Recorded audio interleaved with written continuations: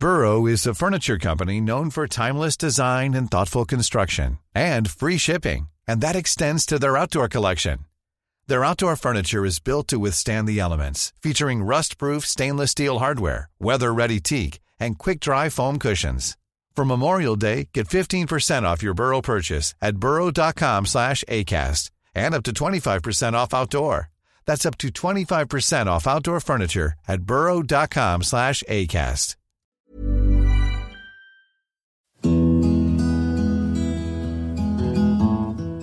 Hey everyone, welcome back. In the last episode, we covered the planning and landing phase of the Finschhafen campaign. Fair to say, it was a bit of a bugger's muddle of a landing. Despite assurances from the US Navy's Admiral Barbie that he could land the Australians on the correct beach in the dark, in the final event his sailors failed in this most important task, even in the early dawn light. But once ashore, the battalions of the 20th Australian Infantry Brigade soon sorted themselves out and moved towards their stated objective. But the time taken to do so held up the operation for much of the morning, and some units weren't located till later in the day. Now it was time to get moving and to find the main Japanese force and seize the objective. Relatively light resistance to the landing would have lulled less seasoned troops into a false sense of security. But not these blokes. By this stage, the collective knowledge of the AIF in fighting the Japanese made sure that they all knew the Japanese did not give up positions easily. Everyone knew things were about to get much tougher. But before they do, don't forget to check out the website at AustralianMilitaryHistoryPodcast.com for any associated maps and photos, and check us out on Facebook and Instagram for interesting little bits and pieces. And also drop me a line at amhp.media@gmail if you wish to suggest a topic or just to catch up for a quick chat. And before we go much further, I just want to tell you about another podcast which I've just stumbled across, like literally an hour ago. The podcast in question is the Voice of Veterans podcast. It has been created to give veterans a way of telling their stories of the time serving and also the struggles they may have experienced in transitioning back into civilian life after they have decided to leave the ADF. In the first episode, Nathan is interviewing the author of that classic song, I Was Only 19, John Schumann, a song which was written from the perspective of a Vietnam veteran, but is still relevant today. So go and check out the Voice of Veterans podcast on Spotify, and if you reckon you might know someone who may benefit from listening to other veteran stories, let them know about it. And now, on with today's episode. So, by way of a very quick recap of the state of play where we left Part 1, the 20th Brigade, consisting of the 2nd 13th, 2nd 15th and 2nd 17th, had been intended to land at Scarlet Beach and fan out to seize high ground to the north and south of the beach, establish a beachhead, and begin to move inland. But instead, they had been landed about a mile to the south, many being landed in the neighbouring beach of Sicky Cove on the wrong side of a rocky headland. Despite this, they'd been able to sort themselves out to a fair degree, and the operation proper could get underway. In small groups, some fighting independently due to the breakdown in communications, they pushed inland and most found their way towards the village of Katika. Major Cribbs had with him a company of the 2nd 13th and had found Katika because he'd been advised to follow the creek to capture Zag, thinking it was the Sicky Creek. But it wasn't, and had led him towards Katika. Upon his arrival, he saw Captain Pike of the 2nd 17th and his company getting close to the Japanese defenders. Captain de Camps of the 2nd 13th was holding a track at the crossing point with Sicky Creek. Other companies were pushing inland elsewhere or were otherwise unaccounted for. So, are we all caught up? Now, the first objective was to take Katika, to allow movement inland towards the main objective. Captain Pike and his men were the first to attack. After reaching the main track, he noticed some high ground to the west, so rather than advance down the track in full view of potential Japanese defenders on that high ground, he left the track. About 200 yards later, his leading scout came to a clearing with two dilapidated old huts. Apparently, this was the village of Katika. Pike ordered Lieutenant Waterhouse to take his platoon around the edge of the clearing, and the rest of the company followed, forming a half-moon around the clearing. Lieutenant McLeod's company, following behind headquarters, saw movement in the clearing and sent some men to investigate. At that moment, the Japanese made their presence known, firing upon Waterhouse's platoon and the section McLeod had sent to investigate the movement. McLeod was able to report to Pike that his section had killed 4 Japanese but had taken 4 wounded themselves. Pike ordered McLeod to make a frontal attack on the huts, while Waterhouse was to find a way around behind the enemy, believed to be on the high ground directly in front. Pike's 3rd platoon, under Lieutenant Craik, was sent around to the left to pin the enemy down while McLeod advanced. While Waterhouse and Craik were moving into position, heavy fire came from the high ground to the west. Pike had been wise to get off the track. The Japanese attempted to work around the left flank, but Craik's men were able to hold them off. Captain Snell of the 2nd 15th Battalion had also found himself in the general vicinity of Kattika, and upon hearing the radio traffic from Pike, he contacted Pike and advised that his men would take responsibility for the left flank. Meanwhile, Waterhouse was attempting to find a viable path to the high ground, but reported that the ground was thick with undergrowth and vines, and snipers were active. Fortunately, the snipers hadn't inflicted any casualties. He moved further to his right and found a less densely wooded approach, and led his platoon forward up the slope. He managed to get within 8 yards of the enemy position before the enemy opened fire, and Waterhouse was mortally wounded. The remainder of his men fell back and took cover in a re-entrant, but they were unable to advise Pike of the situation because the walkie-talkie was with Waterhouse. When Sergeant Cunningham, Waterhouse's platoon sergeant, was finally able to re-establish communication with Pike, he advised Pike that Major Cribb was in a re-entrant to his right. The battalion commanders were somewhat confused as to how each of them seemed to have a company involved in this attack on a small village, nor did they have any real idea of how the fight was going. Pike hadn't been particularly forthcoming with information. His first message to Lieutenant Colonel Simpson simply said, "Struck opposition at 633-682. Extent unknown. Dealing with it." At 10:53 a.m., Lieutenant Colonel Colvin of the 2nd 13th contacted Simpson to discuss the three companies carrying out the fighting. In his opinion, they seemed to be in trouble. At 11 a.m., Pike gave a more detailed account of the situation. "I am in Kattika village, on east of Kattika and slightly north. Cribb, 2nd 13th Battalion, west of Kattika. Snell, 2nd 15th, north and east of the village. Waterhouse's platoon, west of village. Cribb took over and doing a show." End quote. When they had first met up, Cribb had ordered Pike to move his forward sections back so he could bombard the enemy positions with grenades and 2-inch mortars. He had decided to attack the enemy positions and ordered Lieutenant Birmingham's platoon to give supporting fire, Lieutenant McDougall to watch the rear, and for Lieutenant Pope's platoon to carry out the attack. When everyone was in position, 15 mortars were lobbed onto the Japanese. At 10:55, Pope and his men went in, pushing their way through the thick undergrowth and kunai grass. Heavy fire came from the Japanese, and just as heavy fire was directed right back at them, but they were in defensive positions, whereas Pope and his men were in the open. Although they managed to push to within grenade range, it was impossible to advance further. Pope, who had been wounded but remained in command, ordered his men to go to ground and hold on. He'd lost 2 men killed and 10 wounded. As the attack was progressing, Private Dutton managed to remove 3 of the wounded men, carrying each of them out on his back. The others were stuck where they were. Cribbs ordered Pope to withdraw, but getting the casualties out with such heavy fire coming from the Japanese position would be near impossible. Cribbs told Pope that a mortar barrage would be provided, so long as Pope could give accurate grid references. As the mortars rained down, the platoon moved back, bringing their wounded with them. For some reason, the Japanese fire had ceased, so the men were able to pull back without further casualties. All up, during this attack, Cribbs' company had suffered 28 casualties, 8 of them dead. While the fighting at Kattika was intensifying, a much more dangerous development had been discovered down on the beaches. Despite Admiral Barbie reporting at Lae that the unloading of supplies was virtually complete and congratulating his sailors, most of the 9mm ammunition had not been unloaded. This ammunition was required for the brigade's main close-quarter weapon, the Owen gun. Winday had ordered his troops to conserve their Owen gun ammunition, but fortunately that message hadn't reached the troops attacking Kattika. Having known that their Owen ammunition was in short supply, they may have decided to not attack at all, and the Japanese may have had more time to develop their defensive position. By midday, Brigadier Winday had organised for an airdrop of 9mm ammunition, which would be delivered after dark. He decided that no further advances were to be made until the beachhead was established and secure. Elsewhere, other than at Kattika, the companies were ordered to mop up enemy stragglers and snipers within their current areas. At Kattika, the 2nd 15th Battalion, which had concentrated in the area as Brigade Reserve, were ordered to capture the village as soon as possible. Snell and Christie led their companies forward at 3:15 p.m. after a brief mortar bombardment. To their surprise, the strong enemy position had been abandoned. Despite their failure to seize the positions, the attacks by Pike and Cribbs had convinced the Japanese that they wouldn't be able to withstand another attack, and so they had taken the opportunity to pull out. That was the last of the serious fighting that first day of the campaign. The scattered battalions consolidated themselves throughout the evening and into the night. The 2nd 17th had a company on North Hill under Captain Sheldon, a position which dominated Scarlet Beach. They also had pike on the high ground south of the Song River, and the rest of the battalion was strung out between these two positions. 2nd 13th in the southern sector had pushed south after Kataka had fallen and had control of the Hellbatch area, and a Papuan infantry platoon had walked unopposed into Bonga on the northern flank.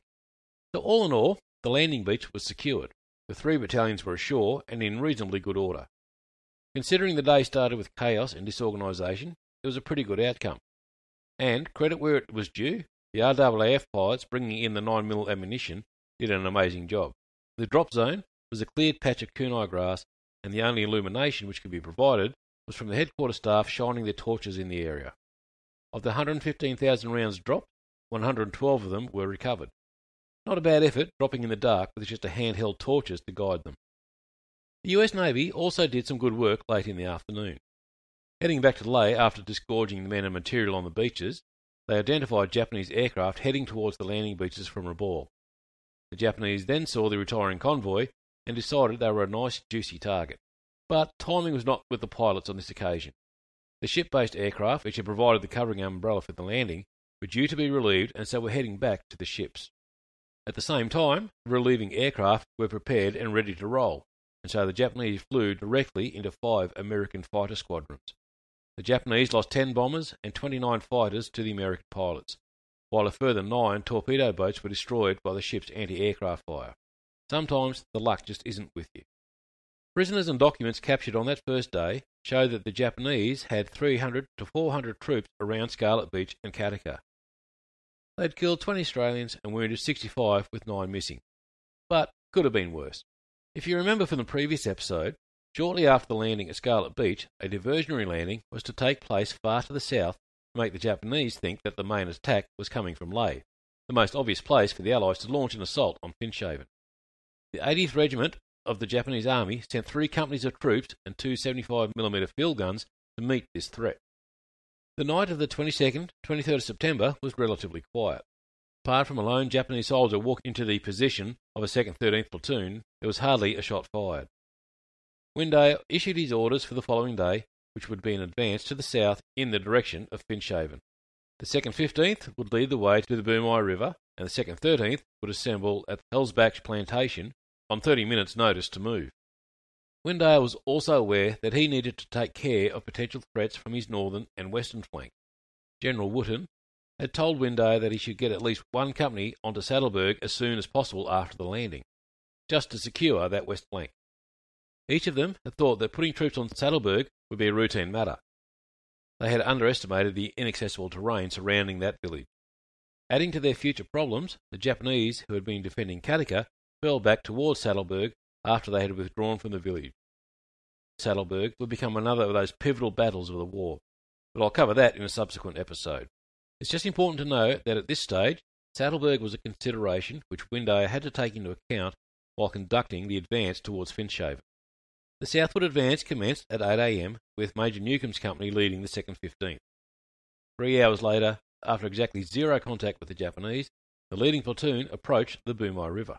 It was easily fordable, and at 12:40 in the afternoon, the lead scout approached the village of Kamloa and saw 2 Japanese troops sitting under a tree. He fired and missed, and the Japanese fired their weapons into the air as a signal and then scarpered. Just after 1 o'clock, the leading section, under Corporal Tart, advanced to the riverbank to provide covering fire for the main crossing. Tart was walking along the bank, scouting the most favourable positions to cross, when he was shot and killed. Following that shot, a whole fusillade erupted from the other side of the river. Corporal Cousins and his section provided cover fire while Tart's section extricated itself. Cousins himself was wounded while bringing in other wounded. At first glance, you would think that this posed a problem. How to cross the heavily defended river? Well, fortunately, neither Colonel Grace nor Brigadier Windale were lacking smarts. Before the 2nd 15th had even started off that morning, they had devised an alternate plan should they meet heavy resistance along the coastal track. Grace now contacted Windale and received authorization to enact this alternate plan. Leaving 2 companies at the river to keep the Japanese occupied, Major Southers led Christie and Snell's companies, along with some pioneers, stretcher bearers, and mortarmen up into the hills. They left the battalion at 4 p.m, hacked their way through heavy undergrowth and made their way to the foothills of the Kruitberg Range. The going was tough, to say the least. There was no track or water on the way, and the creeper vines and jungle on the flat ground gave way to steep slopes. The slopes were so steep that the heavy supplies, such as machine guns, mortars, etc., would need to be handed from one man to another to get them up the slope. Even the stretcher bearers decided to leave all but 2 of their stretchers behind, which is probably justified. If they struggled to get unladen stretchers up the slope, then getting them back down with a wounded soldier on them would have been impossible. The distance travelled was only 800 yards as the crow flies, but it took an hour and a half to reach the top of the ridge. After a short break to catch their breath, and to ponder if maybe it wouldn't have been easier just to cross the bloody creek, the men pushed on south for another hour until they reached the forward slopes of the spur where they would spend the night. During that day, the southern push continued and saw their first sign of Japanese occupation by about 8 a.m. But the enemy had long since departed the scene. Natives reported that the Japanese had spent the previous night further along the coast. The first contact with live Japanese came shortly after 1:30, when Captain Martin's company was engaged by a small outpost who withdrew after a short fight. The Australians reached the deep cutting to the east of Bua by that evening, and spent a rather uneventful night except for the occasional rifle shot. On the morning of the 23rd, the 2nd 13th was ordered to follow the path cut by the 2nd 15th into the hills and cross the river at a place secured by the 2nd 15th. On receiving advice that the 2nd 13th were on their way, 2nd 15th lads moved down to the river. The going was just as tough, and by the time the 2nd 13th were taking their turn to catch their breath and curse the climb, the 2nd 15th was still 350 yards away from the river. But by 10 a.m, the leading sections finally reached the river at what appeared, at first glance, to be a suitable crossing point. The Japanese had obviously spent some time on this side of the creek, but had departed long ago. But then, upon looking on the other side of the river, the well-maintained barbed wire gave the men cause to reconsider. Major Southers decided that crossing at that point would be a less than intelligent idea, and so scouts were sent out and found a more suitable alternative upstream about 150 yards. But it wasn't exactly a safe crossing point either. A platoon under the command of Captain Christie and Lieutenant Harpham was sent to survey the crossing, and Christie was shot by a sniper from the opposite bank. Harpham went to see if Christie was dead, which he was, but he was then also hit and killed by a sniper. But still, this was a better option to make the crossing, and so Southers ordered Snell to cross and establish a beachhead on the opposite bank. Artillery was aimed at the enemy positions, and machine gunners got into position to support the crossing. 3 of Snell's men were hit while warming up for the attempt, but at 1:15 they were ready, and with the water up to their waists, they pushed across, with only 1 man being killed during the crossing. Snell himself had somewhat of a close call. After crossing the river, the men pushed up a steep slope and set up position there. With 5 seconds to himself, Snell did a quick assessment of his personage and found a bullet hole through the seat of his pants. With the newly air-conditioned Snell on the south bank, and Captain Stewart now in command of Christie's company on the north bank, the crossing was secure, and the 2nd 13th were ordered to make their crossing. Despite some harassing fire from positions further downstream, the 2nd 13th were across and linked up with Snell shortly before last light. Throughout the 22nd and 23rd, there had been no indication of enemy activity around Scarlet Beach, where Windeyer had 4 companies of the 2nd 17th guarding the supply dump. He decided that although there was still a risk, it could be handled by 2 companies, and those other 2 companies would be much better utilised as a reserve for the fight to take Finschhafen. It was a risk, but a justifiable one given his objectives.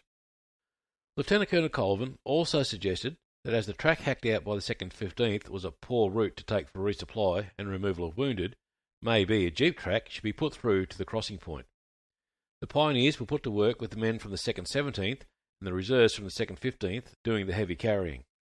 The Japanese infantry may not have been a threat to the Scarlet Beach position, but their air force could still deliver a blow. At 12:30 p.m, Japanese planes struck the gun positions within the beachhead, and although none of the guns were damaged, they inflicted heavy losses on the gunners. Captain Nelligan and a gunner were killed. In addition, the 2nd 3rd Field Company lost 14 killed and 19 wounded. The liaison unit of the US Air Force lost all of its equipment, and its commander was also killed. It was a devastating strike. For the main force, the 24th was a day of consolidation and amassing of food and ammunition for the push towards Finschhafen. The 2nd 13th passed through the 2nd 15th and established itself overlooking the main enemy position. The jeep track was pushed through, allowing gathering of supplies at the Bumai River beachhead. The 2nd 15th Companies, who were still guarding the river to the south, launched a mock attack, just to keep the Japanese guessing. The 22nd Battalion, pushing along the coast from the south, came across a deserted Japanese camp with large amounts of equipment and ammunition lying abandoned. Moving forward, they came across another abandoned ammunition dump of 75mm artillery ammunition. By 1:40, they had reached their objective of Mongai and settled in. Keep in mind that this thrust of the 22nd Battalion was a diversion designed to distract Japanese attention from the main attack coming from the north.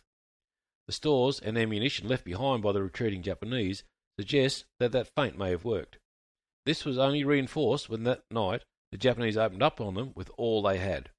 Rifles, machine guns, submachine guns, mortars, and 75mm rounds were unleashed on the Australians for half an hour. It was as though the enemy had decided that, rather than leave perfectly good ammunition behind, they may as well send it all down range. The total cost to the Australians was 1 killed and 1 wounded, although the intensity probably left quite a few nerves pretty well strained. Back up north on the 24th, there was a problem brewing, literally. They were having problems brewing. It may sound insignificant, but due to the rush in organising the operation, there was a shortage of important things such as tobacco, cigarettes, chocolate, and canned heat. Canned heat is a jellied alcohol in a tin, which burns without producing a flame which an enemy might see. It was the only way the men on the pointy end could have a hot cup of tea. As I say, it may sound insignificant, but when all other comforts have been stripped away, a cup of tea and a smoke would have been one of the few things a bloke could look forward to. The 25th was much like the 24th, with consolidation of the river crossing and gathering of supplies.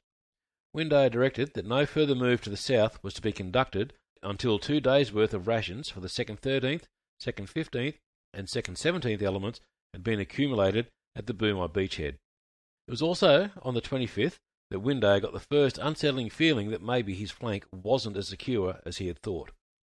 The company from the 2nd 17th, which had been sent to occupy Saddleburg, along with the Papuan infantry, moved along the Saddleburg road. They reached Jivanvang, which the Papuans had mistaken for Saddleburg. The move had been uneventful, and so, having confirmed that they had not, in fact, reached Saddleburg, Major Mayne led his company forward along the track after leaving 1 platoon at Zag to secure their rear. About 800 yards down the road, they met a strong Japanese position astride the track. 1 platoon tried to outflank the position, but were unsuccessful, and in fact it was the Japanese who executed a successful flank attack, cutting the Australian telephone line in 2 places. Mayne ordered mortars and grenades to drop on the Japanese position, but they had little effect. Mayne contacted Windayer and advised that he would need at least a company just to shift this one Japanese position, let alone take the main Saddleburg position. Windayer didn't have sufficient manpower to take Saddleburg and carry out his main objective of taking Finschhafen. He ordered Mayne not to advance further, and when Mayne suggested that a position could be developed at Jivanvang, Windayer agreed and Mayne pulled back. In contrast to the previous couple of days, the 26th of September was to be a day of heavy fighting across Windayer's front. He wanted to enlarge his bridgehead and get the entirety of the 2nd 13th onto the Kreutberg range.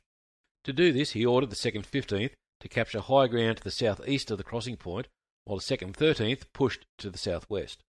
Colonel Grace arranged for a 10-minute bombardment by artillery and 3-inch mortars to support his 2nd 15th attack. 2 companies under Snell and Stewart would make the attack. The first 150 yards were probably the least organised advance ever undertaken in war. The ground fell sharply, and with the troops tripping over vines and crashing through bamboo, they basically fell to the bottom of the valley. Then, after advancing a further 450 yards, they encountered the other side of the valley and had to pull themselves up an equally precipitous slope of about 200 yards. But when they reached the top, they were in sufficient order to advance the final 150 yards. Oh, and did I mention that throughout the climb, they were subjected to a flurry of grenades being tossed down to them by the elite Japanese Marines. Fortunately, they inflicted little damage. In fact, Corporal Norris had a grenade explode only a foot away. It blew him back down the hill, but he was able to pick himself up and return to the front of his section and lead the way. The Australians, mostly from Queensland, forced the Japanese to keep their heads down by firing up blindly, but it proved effective. The Marines were in a strong defensive position and should have been able to hold on all day, but when the somewhat pissed off Australians crested the summit and charged forwards with bayonets flashing, the Marines' will crumbled. Most of them panicked and turned to run away with much haste. On the right flank, Snell sent Sergeant Fink around the kunai patch to come in behind the enemy. Fink lost 10 men making this manoeuvre, as they had drawn fire from the defenders. This switch in fire allowed the remaining Australians to rush forward. Although he was wounded himself, Fink and his remaining men cut down the Japanese defenders as they tried to make their escape, killing 30. On the left flank, Stewart's company was also successful. Lieutenant Starmer's and Lieutenant Rogers' platoons entered the kunai patch and met 2 machine guns. Maintaining their momentum, the Australians overwhelmed the machine gun crews, and the remaining 40 to 50 Japanese troops ran back towards their observation post. In a departure from normal jungle tactics, Stewart's 3 platoons, joined by a platoon from Snell's company, advanced in an extended line, as they would have done in the deserts of North Africa. It proved effective, and by the time the advance halted, they had captured 3 13mm machine guns, 7 light machine guns, and a few mortars. The Japanese had suffered an estimated 100 casualties, while the 2nd 15th lost 2 killed, 1 died of wounds, and 7 wounded. Writing about this attack, Windayer stated, "The position was a strong one, held by about 100 to 150 Japanese Marines. They broke and fled as our assault came upon them.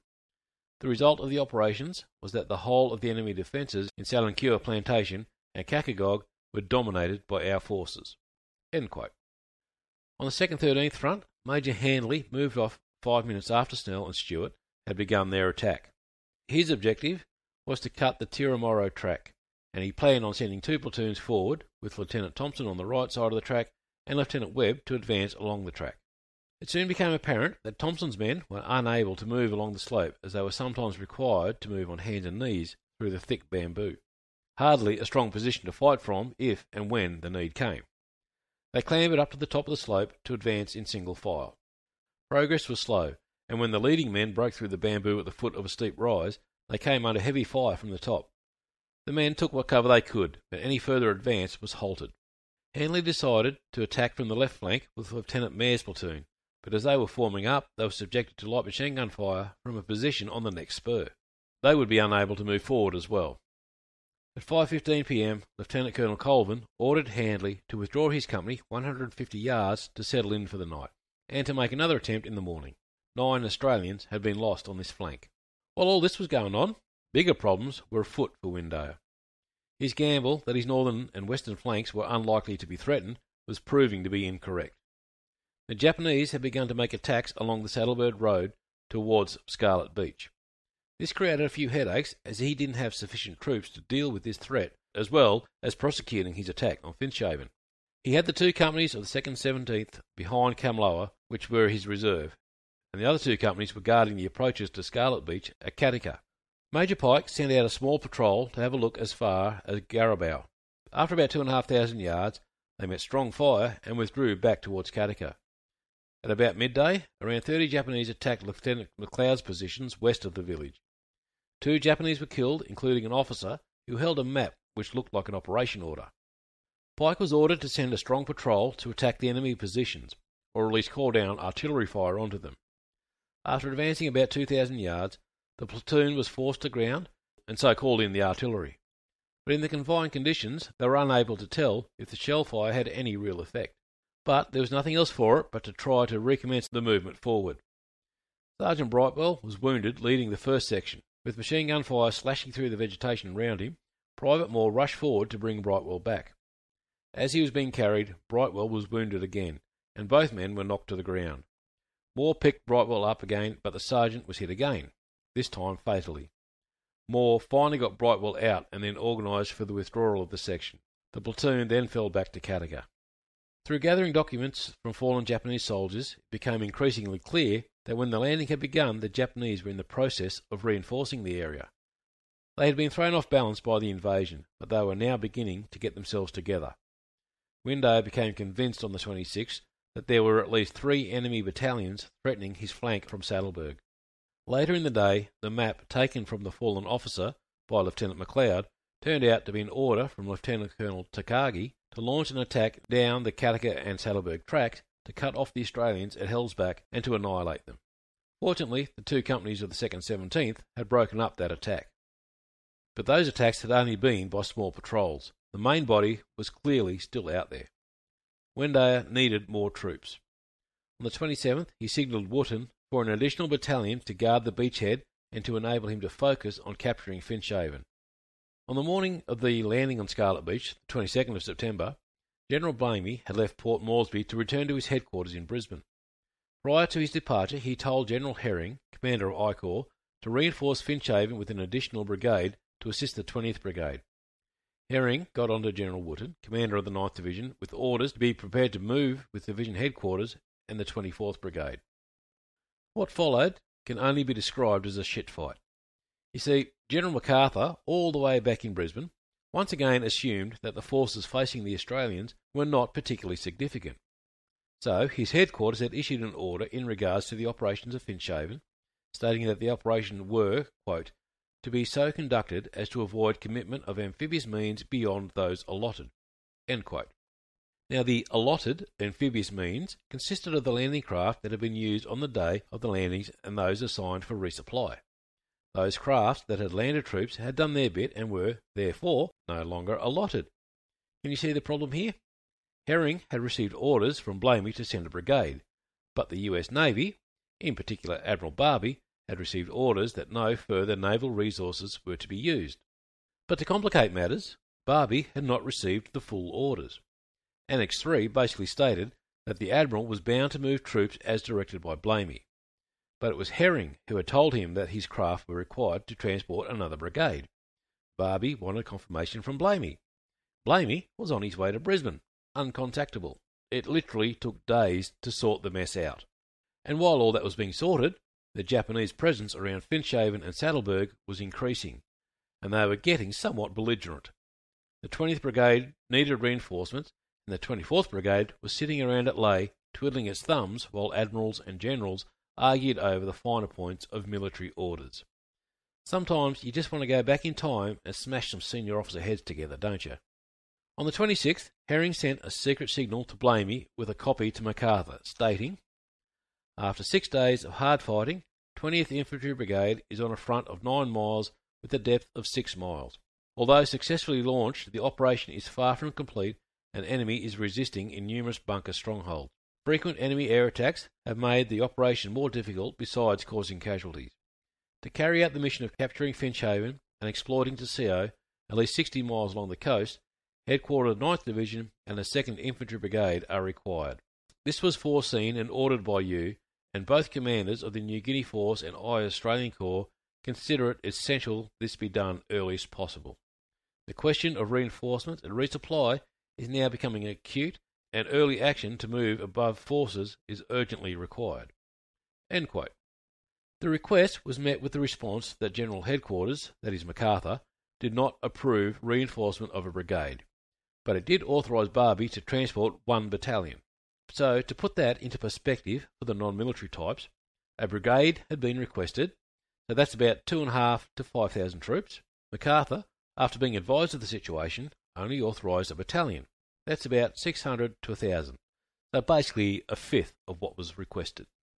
It was finally decided that this battalion would sail from Lae on the night of the 28th to 29th of September. Fortunately, the troops on the pointy end, apart from Window and his staff, had no idea that all that was going on. They had more important things to worry about. On 27th of September, the Japanese were still fighting stubbornly at the Bumai River and Saddleburg Road. The phone lines to Jivenvang and Zag had been cut.